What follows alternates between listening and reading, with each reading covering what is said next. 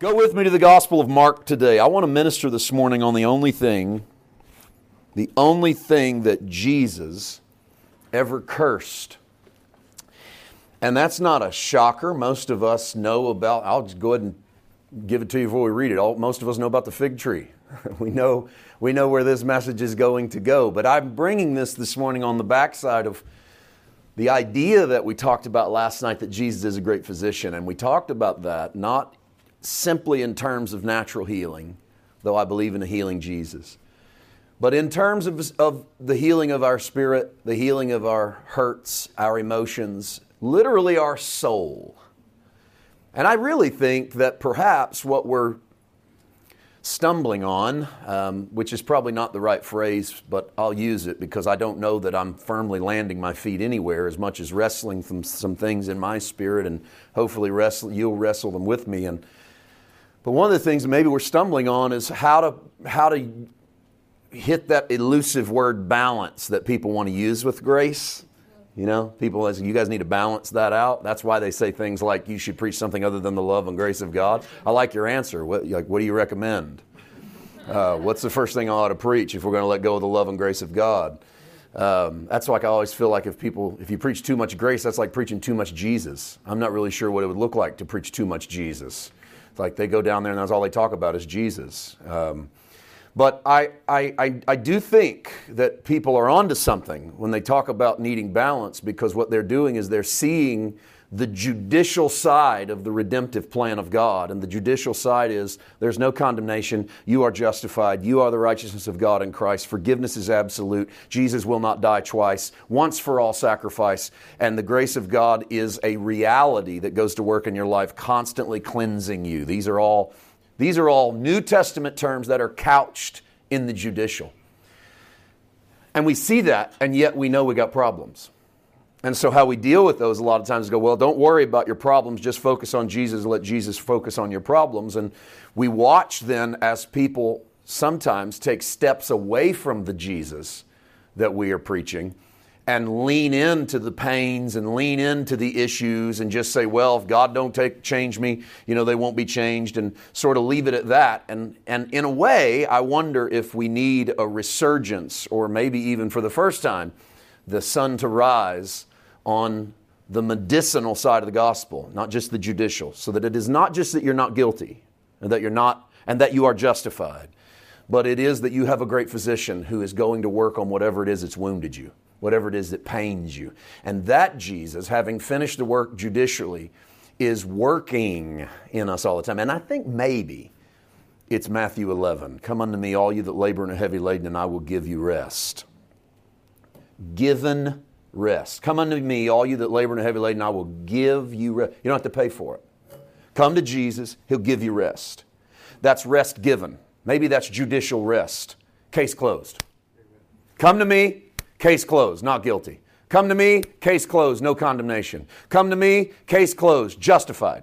Come to me, case closed, forgiven. Case closed. No appeal. No record keeping. Throw the case out, right? But you get to keep the paperwork so that you always know you're not guilty, so that you can show it off. Come unto me, all you that labor and are heavy laden, I'll give that to you. You can have the finished work court case.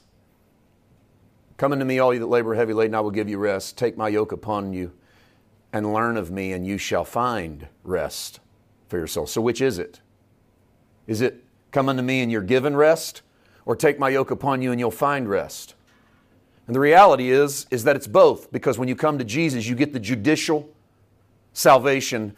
I am redeemed. I am forgiven. I am not condemned. I am righteous. I am this once and for all. But there's a rest I need to find in my soul, the seat of my emotions, the place that I hurt.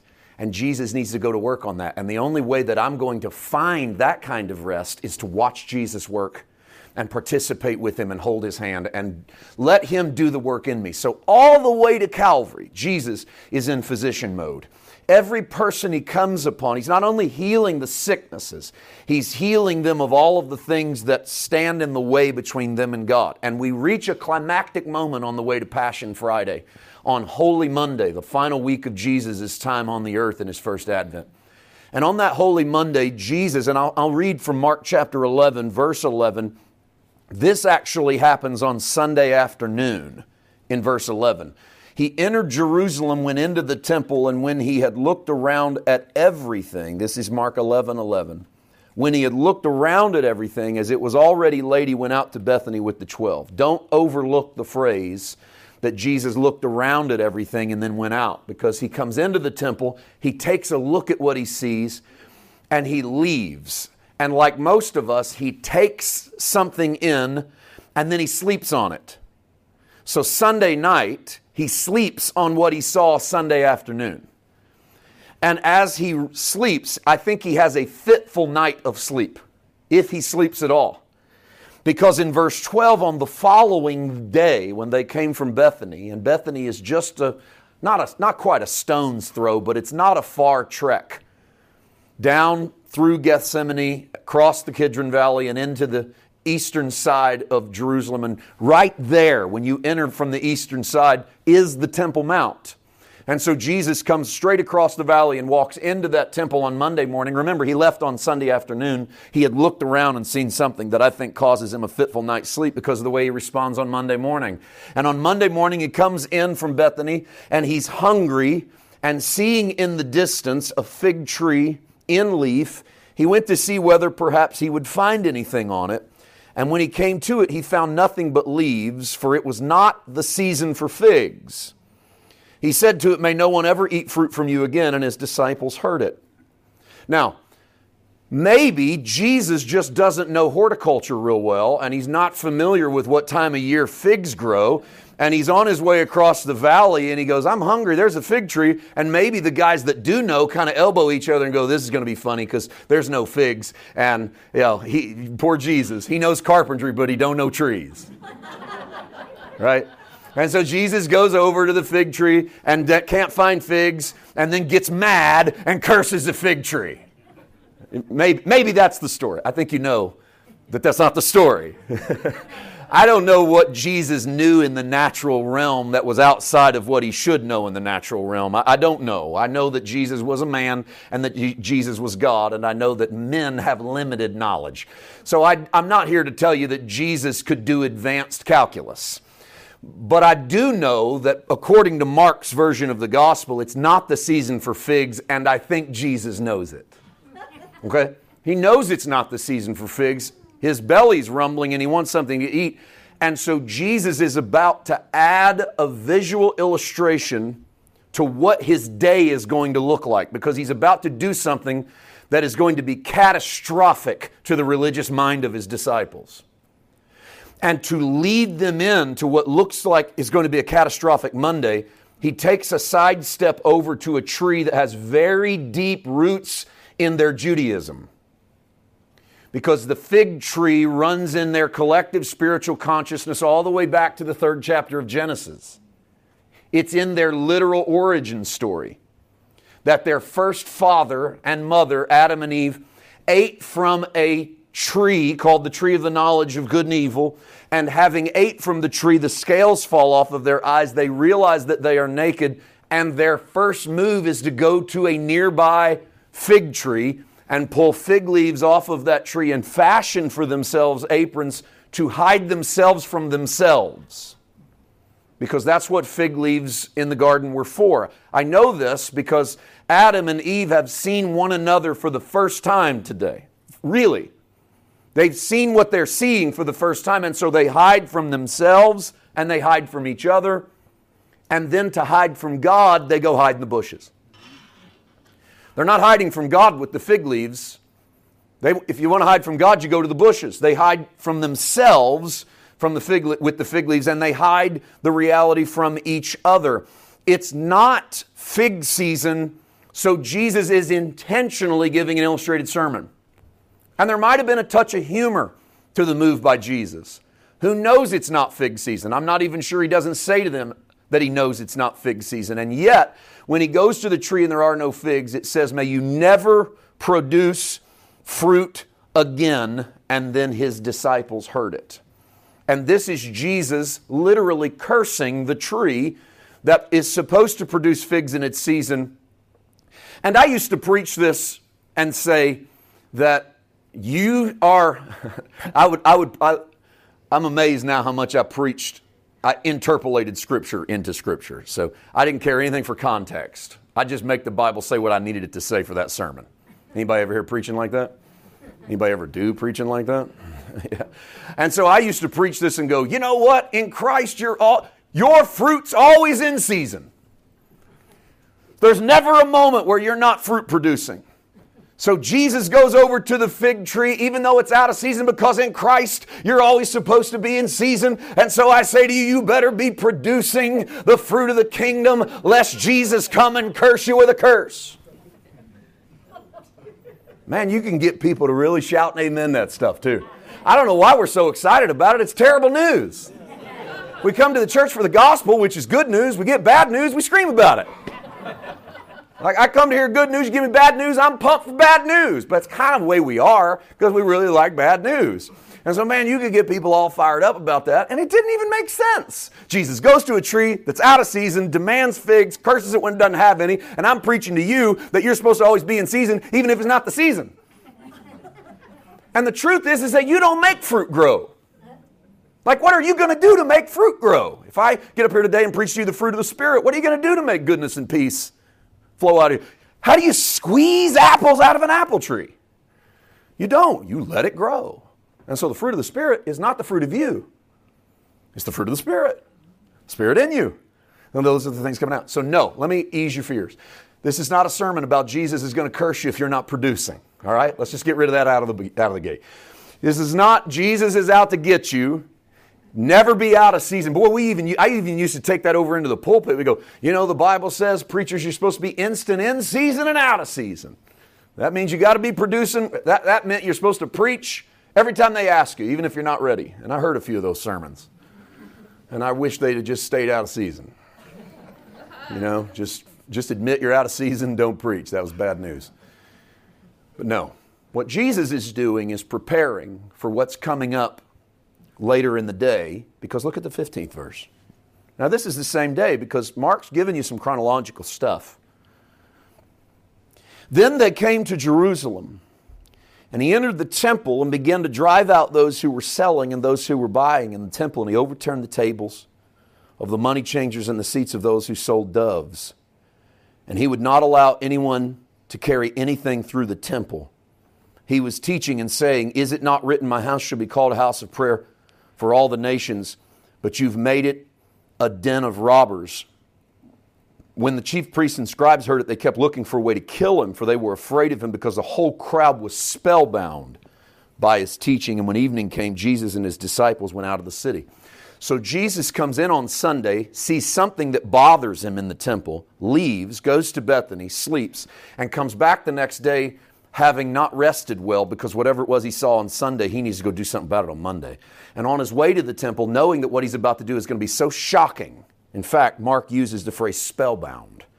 It's going to be so spellbinding that he needs to give his disciples a chance to take it in. And so he stops and curses a fig tree on his way in, and then walks straight into the temple, fashions whips and cords, and begins to knock over the money changers' tables. And Mark even tells you, even those who sold doves, which is not just a throw-in phrase, but a very specific phrase. You see, you could not take Roman coin into the temple because it had the image of Caesar on it, and the Jews believed that if you brought anything with an image on it, you were bringing in a graven image, and thus you were breaking the Ten Commandments. And therefore, you were not allowed to use foreign coin to purchase anything on temple grounds. Now, the temple was a massive edifice. Don't think of it as simply a room. In fact, the general public never went in the temple. They never actually went in what we call the holy place. They never actually went all the way to the altar. They never went all the way inside to the incense and the showbread. And they certainly never went into the holy place. But they did have courtyards surrounding the temple that they considered the temple of the Most High God. In fact, Judaism considered the Temple Mount to be heaven on earth. When they thought of heaven on earth or heaven and earth, they thought of their place and their people. This is why the statements heaven and earth pass away were not statements about the cosmos passing away or the planet passing away, but a system in which they were heaven on earth passing away. And so Jesus walks into the courtyard of the temple and sees on Sunday what he knocks over on Monday, which is the fact that the chief priests controlled the money exchange on temple grounds. And so what had happened is that the temple minted their own coin. It did not have superscription on it. It did not have faces on it so that it lined up with 10 Commandments. But while trying to line up with 10 Commandments, they set the exchange rate. So when you brought your Roman coin in to buy a turtle dove or a pigeon or a lamb or a goat or a bullock, because that was the sacrificial offering. Notice, by the way, we don't hear anything about sheep, goats, or bullocks in this story. We only hear about doves. I'm going to come back to that in a moment. So you brought your Roman coin in, which was not allowed on temple grounds, and there was a money changer's stand on your way into the temple through all of the various entrances to the temple. And the chief priest set the exchange rate. So they told you how much your coin was worth. How do you think that went over? And since they set the exchange rate and they were the priests between you and God, it's best to pay it because you don't have any access to God. They are your access to God. This whole system is your access to God. This killing of animals is your access to God. That man is your access to God. That building over there is your access to God. This whole thing. And so the monetization of the access to God disproportionately, and this always happens, disproportionately affected the poor. Jesus doesn't come in and knock over the lamb's table or the goat table or the bullock table. He goes straight to where they're selling birds. And you know who bought the birds? The poorest people.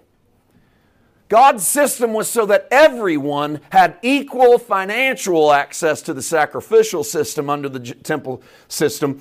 And so doves and pigeons were for those that had not much and could buy those with just a few coins. They must have had such exorbitant prices that when Jesus walks in to knock over the tables, he starts at the bird table. Because that's the one that on Sunday afternoon when he watched the poor come in with their coins that they had saved, and they tried to buy a dove so they could offer it as a sacrifice on Passover week. And then they looked at the exchange rate, and it was so outlandish they couldn't afford a bird. And Jesus knows that the reason we're doing this with birds is because you can go out and catch them in the field. And this guy made a journey where he spent everything he had. He didn't have time to stop and get a bird out in the field. He made a journey into Jerusalem on Passover with everything he had, and he lays it on the table. And apparently not enough money there to pay for the bird. And Jesus goes home and doesn't sleep well that night. And on his way back in the next day, he stops off at a fig tree and curses it, and then walks into the temple and does the same thing. Oh, I know he doesn't hold his hands up over the temple and curse it. But by building a whip and knocking over the money changer's table, he reaches back into the Jeremiah prophecies. And he grabs an old ancient Jeremiah prophecy and says, you've made my father's house a den of thieves. This is supposed to be equal access for all. And yet you've made it to where people can't afford to come to the Father. And they stand here with everything they have. And everything they have is what my dad's asking for. And not even everything they have is enough to get them in through the system of sacrifice. Because you know what? Everything you have is never enough in the system of sacrifice. You'll never be able to afford to pay God, to pay religion, to pay for grace or favor.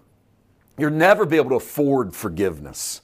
What could you possibly offer to God for your own sins or for your own failures? And so Jesus looks at a physical temple with a physical priesthood using physical coin and physical sacrifice and knocks over the tables and says, no more. And on that Olivet week, that next day's the Olivet Discourse, Jesus then condemns the temple to oblivion and says, not one stone's going to be left unturned in this temple. And this house is left to the people that own it desolate. They can have it. He even calls it your temple, not my Father's temple. On Monday, it's my Father's house. By Tuesday, it's your temple. Watch the gospel account. My Father's house on Monday. By Tuesday, your temple, left to you desolate. My dad doesn't live in this. My Father doesn't belong in a system where people can't get in because they don't have enough. My Father doesn't sponsor a system because you were born on the wrong side of the tracks, or your dad doesn't know the right congressman, or you don't have enough money, or you don't speak the right language, or you weren't born into the right culture, or you don't identify properly. My Father doesn't operate a system where you have to come and be something else and pay something else and achieve something else in order to get an audience with God. And Jesus says, it was Dad's house yesterday, but it's your house now. And he goes, how do you like your house without Dad living here? And he goes, your house, left to you desolate. Not one stone's going to be left unturned. He said, this whole thing's coming down. In John 2, at the same moment when he knocks the tables over, which is probably out of chronological order, but John drops it in John 2, right after the wedding of Cana. Phenomenal little, I don't have time to deal with why that might land right there. We've got a whole series on John back there. But he drops that in right there in John 2 of knocking over the temple, and he looks at the crowd then and says, knock this temple down and in 3 days I'll rebuild it. And they think he means the actual temple. But of course, Jesus is saying this temple doesn't work anymore because it excludes people. I'm going to build one that includes people. Amen. I bemoan the fact that we've let ideologies have good terms and we can't even use them in the New Covenant churches anymore because we're so politicized. Inclusivity. Inclusive. Say that word among Christians, they freak out because they're afraid you're about to fly a rainbow flag or you're about to talk about who gets in, whether they ask for forgiveness or not. I think the reality is we need to take words back that matter. Grace is the inclusive love of God. Amen. I love the rousing amount of support I got for grace. I'll say it again. Grace is the inclusive love of God. He includes the family of man in it. It's not the exclusive love of God, is it? If it's not the inclusive love of God, where do you want to land? Is it the exclusive love of God? Does he get to exclude the people that can't afford the dove? Because there's a lot of people that can't afford the dove because we made the price too high. The exchange rate's out of hand, man. They can't pay that price. How much more do you want out of me? What do you want to squeeze out of me? You're already taking my money. You're taking my time. You want to take my life? You want to take my dreams? You want to take my hopes? You want to take my passions? You want to take my talents? What else do you want from me in order for me to get to go be with Jesus someday when I die? Because if I do this much longer, I'm going quicker.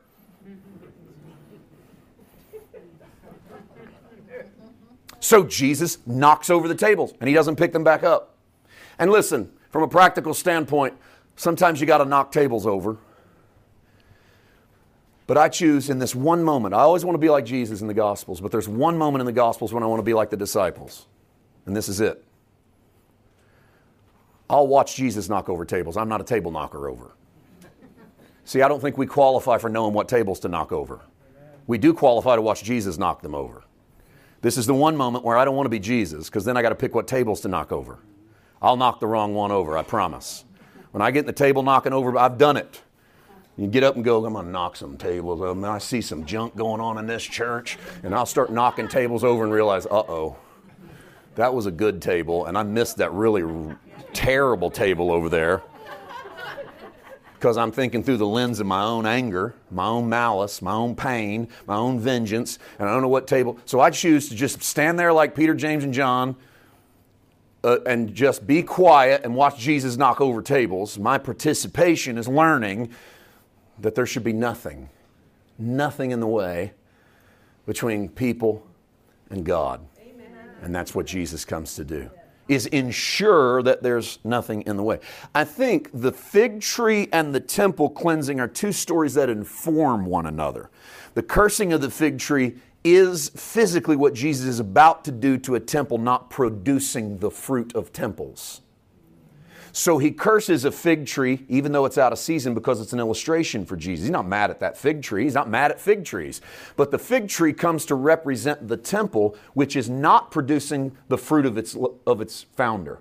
It is not an open door for anyone that wants to come in. It has closed its doors. It's raised its prices. And Jesus curses the fig tree because it produces no fruit as an illustration of what he's about to do to the temple, which is a place that produces no fruit. And it literally is a place where it never goes out of season to produce fruit. Like it never goes out of season to have access to God. I hope you realize you do not serve a seasonal God under the new covenant. In other words, God, let me just try to land on this. God who in various times and various ways spoken to us in the past by the prophets, hath in these last days spoken unto us by His Son. His Son's the express image of His glory. Hear how that's Hebrews chapter 1, verses 1 and 2. God in the past spoke to us in various times and in various ways. Sometimes we heard Him, sometimes we didn't. Sometimes we had a dry season. Is God talking? I don't know. Do you hear God? Let's go see if the prophet hears from God. Let's go talk to the priest. Maybe they're hearing from God. That's the whole story of the Old Testament. God, who in times past, in various ways, spoken to us by the prophets, hath now in these days spoken unto us by His Son. God no longer, there's no breaks. There's not a season of God's just not talking right now. Oh yes, He is, and the name is Jesus. Want to hear from God? Go listen to Jesus. Amen. When people tell me they don't know how to hear from God, I know they're not watching Jesus. Watching Jesus is hearing from God. What's God think about what's going on today? Just go find out what Jesus did when He faced what's going on today. And He faces it.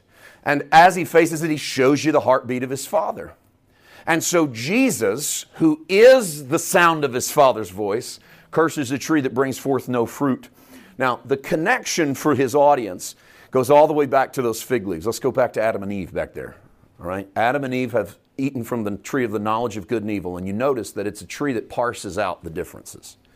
Up until this moment, there was complete unity in the garden. Unity with God and His creation. God reaches down into the dirt and pulls man up out of the ground. I always like to imagine it this way. I don't know. My way's not exclusive, but this helps me. God takes His hand, He reaches down into the dirt, and He pulls a man up out of the ground, and He shapes him to look like Himself, Adam. That's man of the dirt, by the way. That's what that means in the Hebrew. It's just a man of the dirt. But God's not of the dirt. God creates the dirt, therefore the dirt is of God, but God's not of the dirt. So God has to put Himself into the dirt. And so the Bible says He breathes into Adam, and Adam becomes a living soul. Because in that moment, Adam takes on the characteristics of the divine. These are not the characteristics of the divine. This is the characteristic of the divine. So this and this characteristics of the life-giving soul of God. He doesn't put that in dogs, cats, tigers, lions, or bears. They breathe, they move, they respond, they live by instinct. They don't consider their past. They don't learn from it. They don't save for their future. And you get that's one difference among 10,000 differences. That's just a quick and easy one. Complete unity. God shows up, He and Adam talk in the cool of the day. There's absolutely no separation with God and Adam. God creates Adam with one deficiency. One deficiency. And by the way, God called Adam very good, and yet created him with the deficiency of he needed somebody to share his life with. Because what the Genesis story is trying to tell you early on is you can't do this by yourself. And this is not a statement of needing that you'll be incomplete if you don't get married. But it is a statement that man is incomplete by himself and that we need the community of humanity. So we don't live this as a solo artist. We're not a people in isolation. And so God tries to give him lions, tigers, and bears as a helpmeet, and it doesn't work. Instead, He puts Adam to sleep and pulls from his own side Eve, because that which completes him is perfect unity. So there's no separation from Adam and Eve. They're two different physical bodies, but they're cut from the same cloth. So by the time you get to Genesis 3, everything is in unity. Adam's tending the garden God pulled him out of. So when He takes care of the animals and the plants, He does it because they're part of Him. He's part of the family that's on the earth.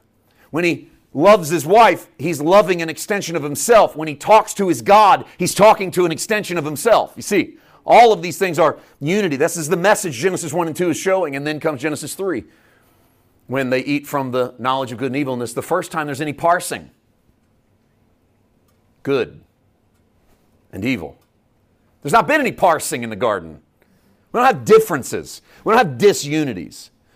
And so knowledge enters, and it's not just that knowledge enters and then we live by our conscience. We've landed on that, and that's one answer.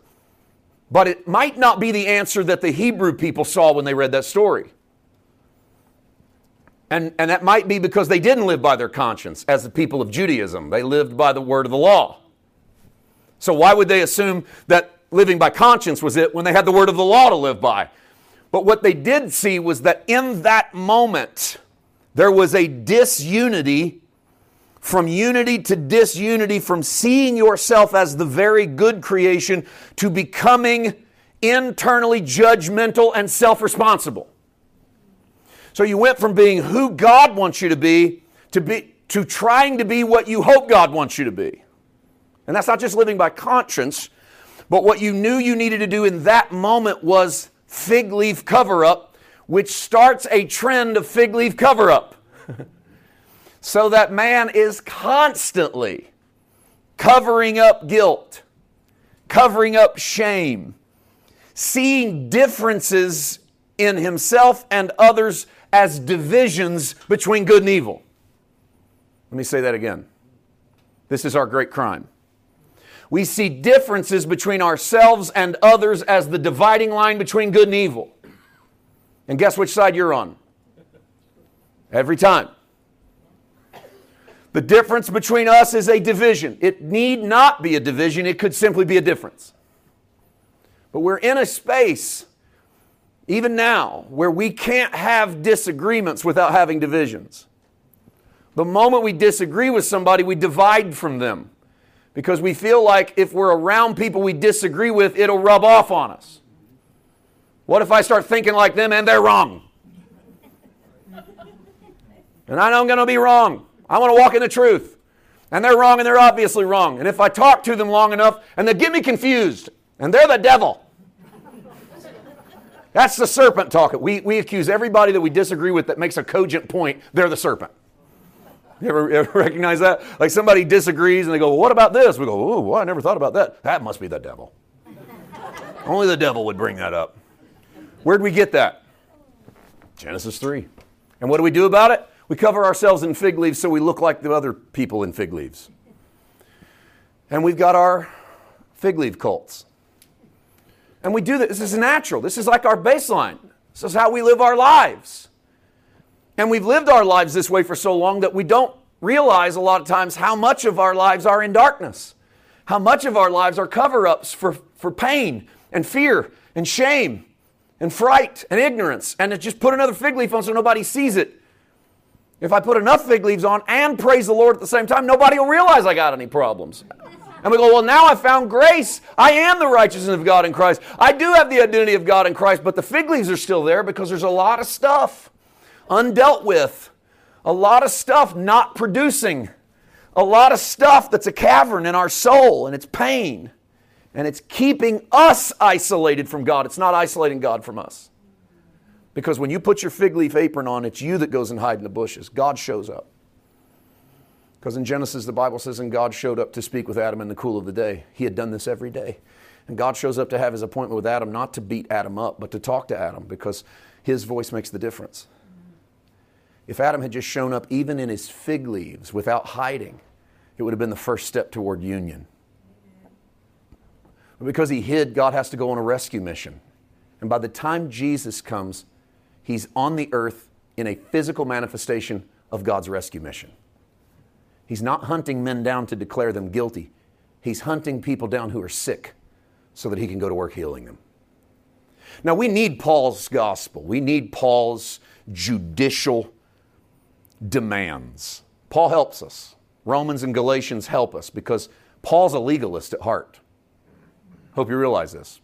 Paul's a legalist. He knows it. He fights against it every letter he writes. It's why he speaks so sternly against Saul. There was Saul, and I'm Paul. And I've learned that everything Saul had is dung. That's what Paul says to the Philippians. But what do you do with dung? Well, you don't hang out with it, but you use it to fertilize your future because that's what it'll do. And so Paul uses Saul as fertilizer for the new Paul. To go, here's the law and what it did and what it'll do. And I'm going to take all of that and I'm going to couch it in better language and I'm going to show you how you're free from it. And so we need Paul because we're legalist-minded people. And Paul frees us from the legalist mindset. But the gospel walked out in Jesus is less about legalists. Amen. And more about a rescue mission for people in pain. He sees the cancer in your life and he goes to work on it. And he reaches his hand in there and he grabs hold of that. And he holds your hand while he pulls that thing out that we need to let go of. It's why Mark 9 closes with, all of us shall be salted by fire. All of us. You know what that verse follows? If your eye offends you, pluck it out. It'd be better to go into eternity with one eye than to go into hellfire with two eyes. If your hand offends you, cut it off. It'd be better to go into life with one hand than to go into hellfire with two hands. If your foot offends you, cut it off. It'd be better to go into life with one foot than to go into hellfire with 2 feet. But all of you shall be salted by fire. We don't ever quote that part. In other words, those verses are not about going to a cosmic heaven and a cosmic hell. Those verses are about avoiding the hell that's wanting to attack you right now and realizing that the only way you're going to make it through is to allow the one who steps into the furnace to step in with you. And if you'll allow the one to step into the furnace who steps in with you, the fire will burn off of you whatever needs to burn off of you. The physician will go to work on whatever tumors he finds. And so Christ is doing the work. So the fig tree becomes representative of a temple that has no fruit. And so Jesus curses the fig tree in the way that he has cursed the fig leaves of our lives. Whatever I put on to define me in front of God, the only thing Jesus ever cursed is the false version of Paul White. It's the false version of you. That he curses. That he can have no party with. I believe in the wrath of God. I just don't believe it the way some people believe it. What I mean by that is some people think the wrath of God is a fuming God with fire in his eyes and smoke coming out of his nostrils in retributive violence, that he's getting really mad and he's going to pay you back what you deserve. I believe the wrath of God cannot be separated from the love of God because God is not wrath, God is love. Amen. Right? We're in the Word, right? There's no scripture that says God is wrath. But there's not only scripture that says God is love, there's a whole Jesus life that shows you God is love. And the only thing Jesus ever knocked over with a stick was a table, not a person. And the only thing Jesus ever cursed was a tree, not a kid. And that's what we've got God, the wrathful God, doing, is knocking over people and killing kids. Judging people for sin, knocking people out that don't pay their tithes, burning down villages where people pass bad legislation, sending earthquakes and tornadoes and hurricanes and killing innocent people because a couple politicians made a bad decision in the Congress halls. And so God's got to come in and kill 78,000 people with a tsunami because that's how God shows people that he's boss. Wrong. That doesn't look like Jesus. If it doesn't look like Jesus, it can't look like God because Jesus is the express image of the Father. He's everything God ever was, he's everything God ever is, and he's everything God will ever be. But I do believe in the wrath of God because I believe in love. And I know that my love has shaped my kids. Not through vengeful knocking stuff out, but through a chastisement that has been for the betterment of their next step, not for the punishment of their last one. And I think we're so in tune with the anger and the wrath because we're kind of many of us have treated the gospel like we feel about other people's kids.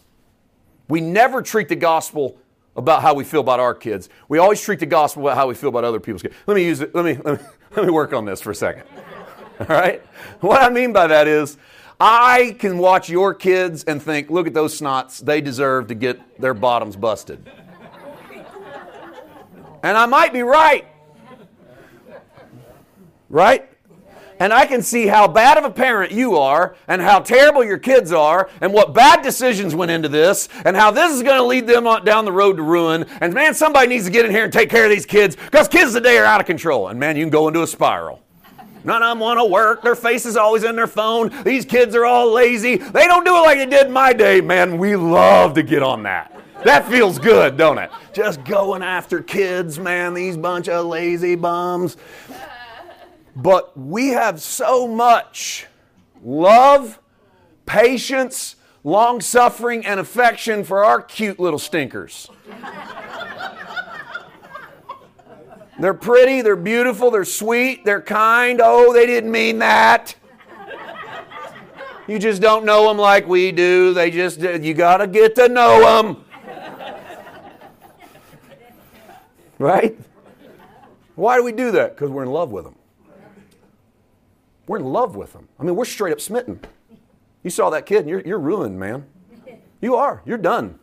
Your money's no longer yours. Your time, you're glad about it. Your time's no longer yours. Your future's no longer yours. And you're not mad. You wouldn't be mad. They're your kid. There's not a second you lose on them that you go, man, that was a waste of time. I'm never getting that back. No. You stand in line for roller coasters you don't want to ride. You watch movies you hate. You buy food you can't stand. And you do it because you love the little stinker. And I'm watching you from the outside going, waste of money, waste of time. Why are you doing that to him? But that's how we treat the gospel. And it's because we pitch the gospel at people we're mad at, not people we're in love with. And if we just realize that when God looks at them, they're all His, they just have a cancer. And you don't blame people with cancer for cancer. If you know how to cure it, you go to work.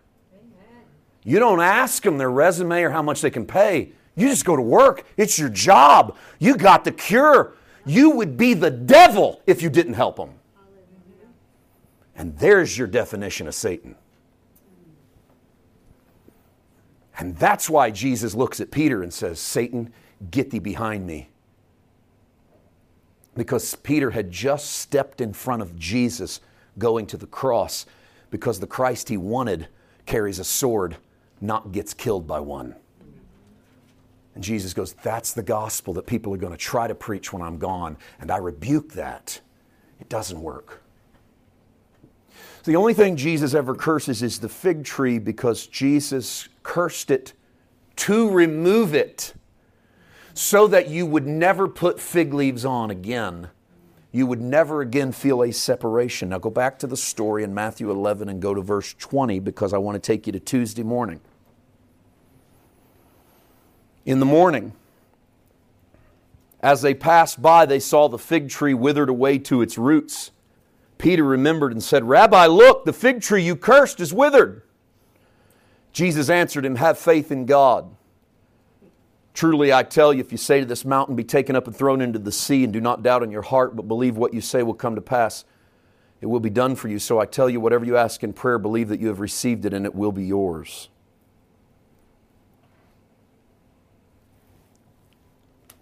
Peter recognizes that the fig tree from yesterday has been cursed. He realizes that he watched Jesus cleanse the temple yesterday. Look, the fig tree has...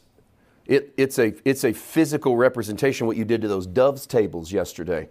They start to make the connection. Mark's gospel is brilliant with this. He's the one gospel writer that sandwiches those three stories. 2 pieces of bread are the fig tree, and the meat in the middle is the cleansing of the temple. Mark does this on purpose to show you that Jesus is intentionally using the cursing of the fig tree as a representation. Take the temple down as the thing that's obscured your vision before God. The temple, systems, religion, self, performance, man has stood in between you and God, and they are the fig leaves. And if you put them on to try and look good in front of God, you put on a system that cannot produce fruit. Okay, so your performance cannot produce the fruit of the Spirit. Your effort cannot produce the goodness of God's grace.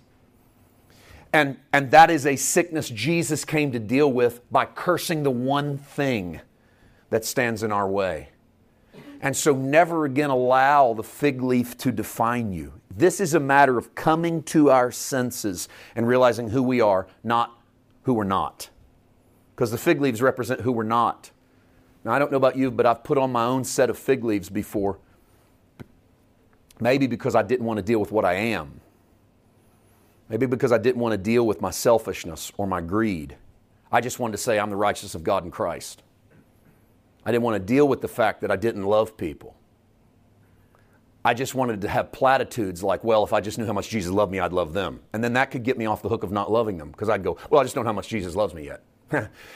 Someday I'll know how much Jesus loves me, and then I'll love people. But I don't know how much Jesus loves me yet. Well, I don't know how much Jesus loves me. I'll love people, and instead of actually loving people. You see the difference there? So instead of actually loving people, I just had theology. That's fig leaves. That's grab some stuff and cover up the fact that maybe the reason you don't love them is because of this or this or this or this or this. And that's a you fault. That's not a them fault. That's you. So you can deal with that, or you can put some fig leaves over it. Or you can just ignore it and quote some scriptures.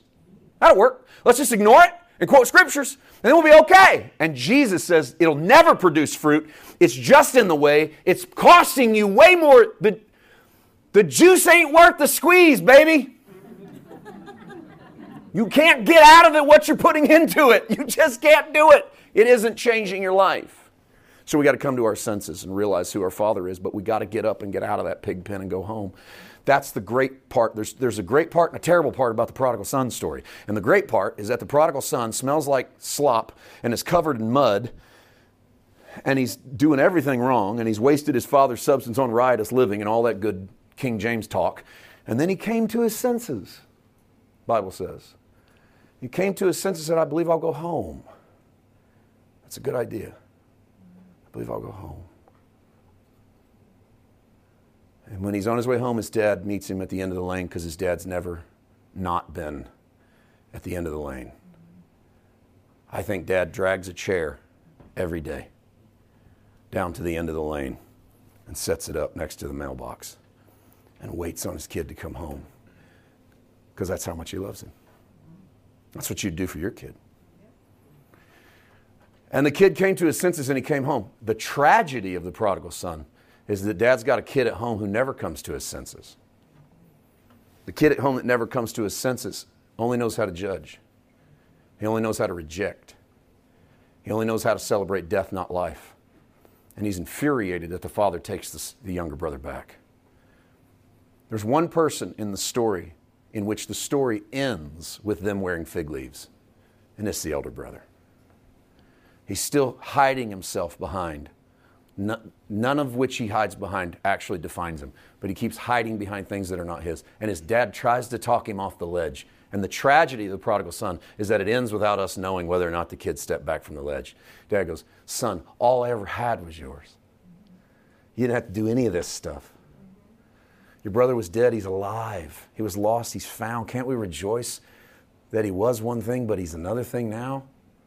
Can't we rejoice in the beauty of the grace and allow this to go to work?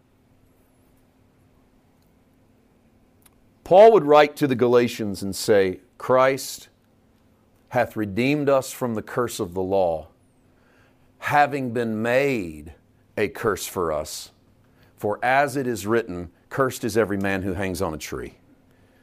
So Paul is the one writer in the New Testament that reaches back to the Deuteronomy canon, grabs that little obscure verse from Deuteronomy 20 or 21 and uses it as a way of framing Jesus as the cursed one, not so that we will see that God cursed and abandoned Jesus, but so that we will see that God only cursed the things that don't represent what we really are.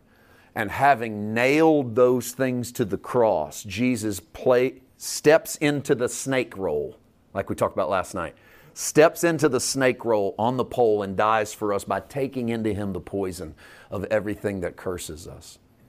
So Christ curses the one thing, the only thing, that stands in our way from knowing we are not isolated. We are not separated. We are not divided. There is a unity between us and the love of our Father. Now, if Christ has cursed it, it cannot live again. There'll never be productivity out of our separation between us and God. And any separation between you and God is an illusion, brought on by your own theology, brought on by religion, brought on by bad teaching, bad preaching. It's an illusion that what you do separates you from the Father. Nothing separates you from the Father but you running from the Father. And even then, He runs down the lane to meet you and is waiting for whenever you want to come back. Any isolation I've had has been on my part, not on God's. It's been me avoiding the light of His love. I do believe, and I believe this now more than ever before, this has been the freshest of revelations in my heart, is that what God is doing with His love is burning out of me everything that is not real about me. Everything untrue about who I really am is on the chopping block. Because everything untrue about who I really am is a fig leaf. Have you ever seen a fig leaf? They're big. You go to the botanical gardens and you see a fig tree. And I mean, they're these big velvety looking things. They're about this tall and this wide. But there's something pretty amazing about a fig leaf. If you snip the fig leaf from off the tree, separate it from its life source, it doesn't just die. It shrivels to about maybe the size of your hand if it was fully grown. Shrivels up and dies. So there's a bit of comedy in Genesis 3. The comedy is that Adam picks the fig leaf that even if he thinks can cover him, can't cover him for long. That's the part of the comedy that's the comedy of Jesus going to a tree that's not got figs and saying, "Oh, I want figs," and they all laugh. But there's more than just the comedy of it. It's to show you that even if it covers you in front of your friend or your family or your spouse or yourself, it doesn't cover for long, because there's nothing that can separate the real you from the Father, and He loves the real you. Amen.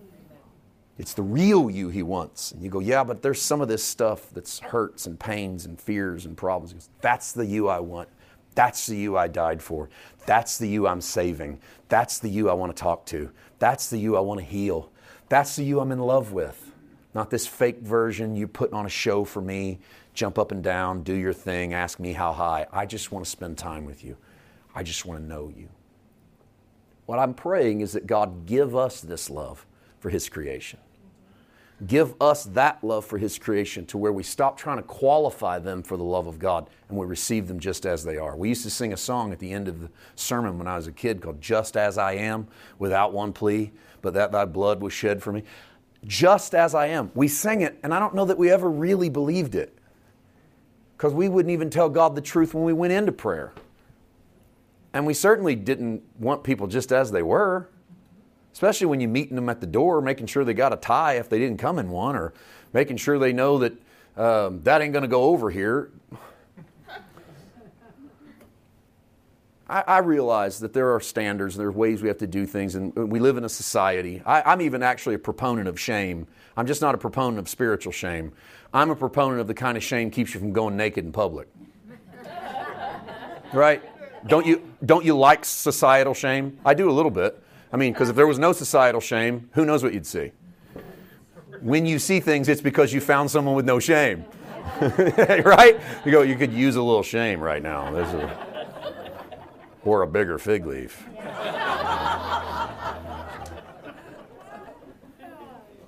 Let's pray. Father, you are good. We love you, but we know, more importantly, you love us. Lord, these are the kind of messages that a lot of times I know that you're stirring in me, and I don't wait around for you to show me. I don't always wait around for you to show me the landing strip for the plane. Like, I know what you're saying to me, but I don't necessarily know how to land it to your kids. So, Father, I admit today that I don't know how to drive this home to your kids. Not just the kids in this room, but the kids watching. I don't know how to drive it home. What I do know is that you never cursed anything else, which means this is a big deal. I mean, if you ran around cursing 15, 20 things, we'd be in the cursing business. We're not, because you cursed one thing. And that's the thing that, Father, as you reveal in us, we realize if we go back to it, if we go back to fig leaf temple style, things in between us and God, whether it's doves' tables or fig leaves, they were the same thing. Whether it's man's approval or fig leaves. Whether it's killing lambs, self-sacrifice, shed my own blood, or fig leaves. It's all the same thing. None of it produces any fruit. You cursed that so that we won't go back to it. So I don't know how to land it for everybody in here, but I know you do. And I'm asking the great physician to walk the halls of our heart and jiggle on the door handles and say, what's in here? Can we get in here? And Father, I pray that we'll pull the keys out and we'll unlock the door and go, yeah, you can get in here. This is my pain room. This is a room where I'm hurting and I'm really mad at God. And this is the room where I'm ticked off at preachers. And this is the room where I don't want to read the Bible anymore. And this is the room where I got molested. And now I'm angry at this human and this gender and that people group. And these are real things. They're real. They may not be your thing, but they're real things for somebody. And I know I'm the righteousness of God in Christ, and I know I'm forgiven, and I know you love me, and I know all of that, and I know I'm a son, and I know I'm a daughter. But I've been putting some fig leaves on because I got a lot of pain. And I'm covering up some stuff, and I know it doesn't have to be. And you cursed that. That's the curse. You cursed the stuff that I think I have to put on to be approved of God. In the name of Jesus, drop the fig leaves today. You do not have to do anything to be approved of God. Let Him love you. Let the doctor go to work. Let Him in the room. It might not be a Sunday morning finished work.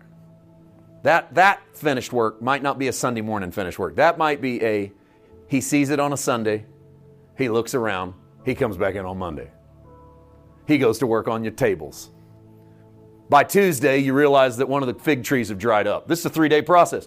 I think what that means is that the work that Jesus does to attack the stuff in us that's not real is a process work. It is a work of the great physician getting into our hearts and our homes and our closets and going, it's not going to happen overnight, but don't worry, I'll never leave you and I'll never forsake you. I'm right here with you. Daddy loves you, I love you, we're not walking out on you. Just hold my hand. This will hurt a little bit. It's like a little kid going to the pediatrician and you got to keep them distracted with toys because that shot's going to hurt a little bit. Or the doctor saying, look me in the eye. This is going to hurt a little bit, but this is the difference in living and dying. You go, it hurts to talk about that, Pastor. It hurts to let that go.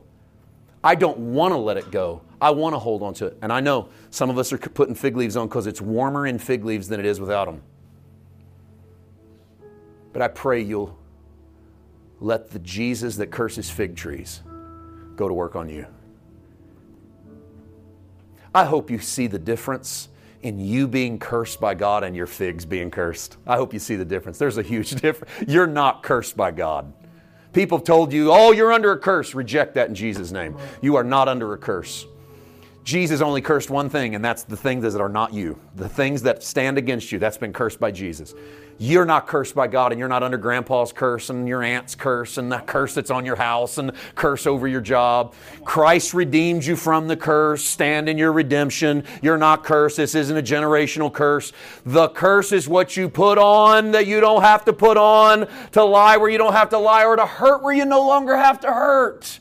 Some of this ain't even your fault. It was done to you. It was pain. It was problems. But you put fig leaves on because it was easier to deal with the fig leaf version of yourself than the hurt version of yourself. And I know that this is a process. But let the Holy Spirit start His work in the name of Jesus. In the name of Jesus. Thank you, Jesus. Thank you, Father. In Jesus' name. Amen.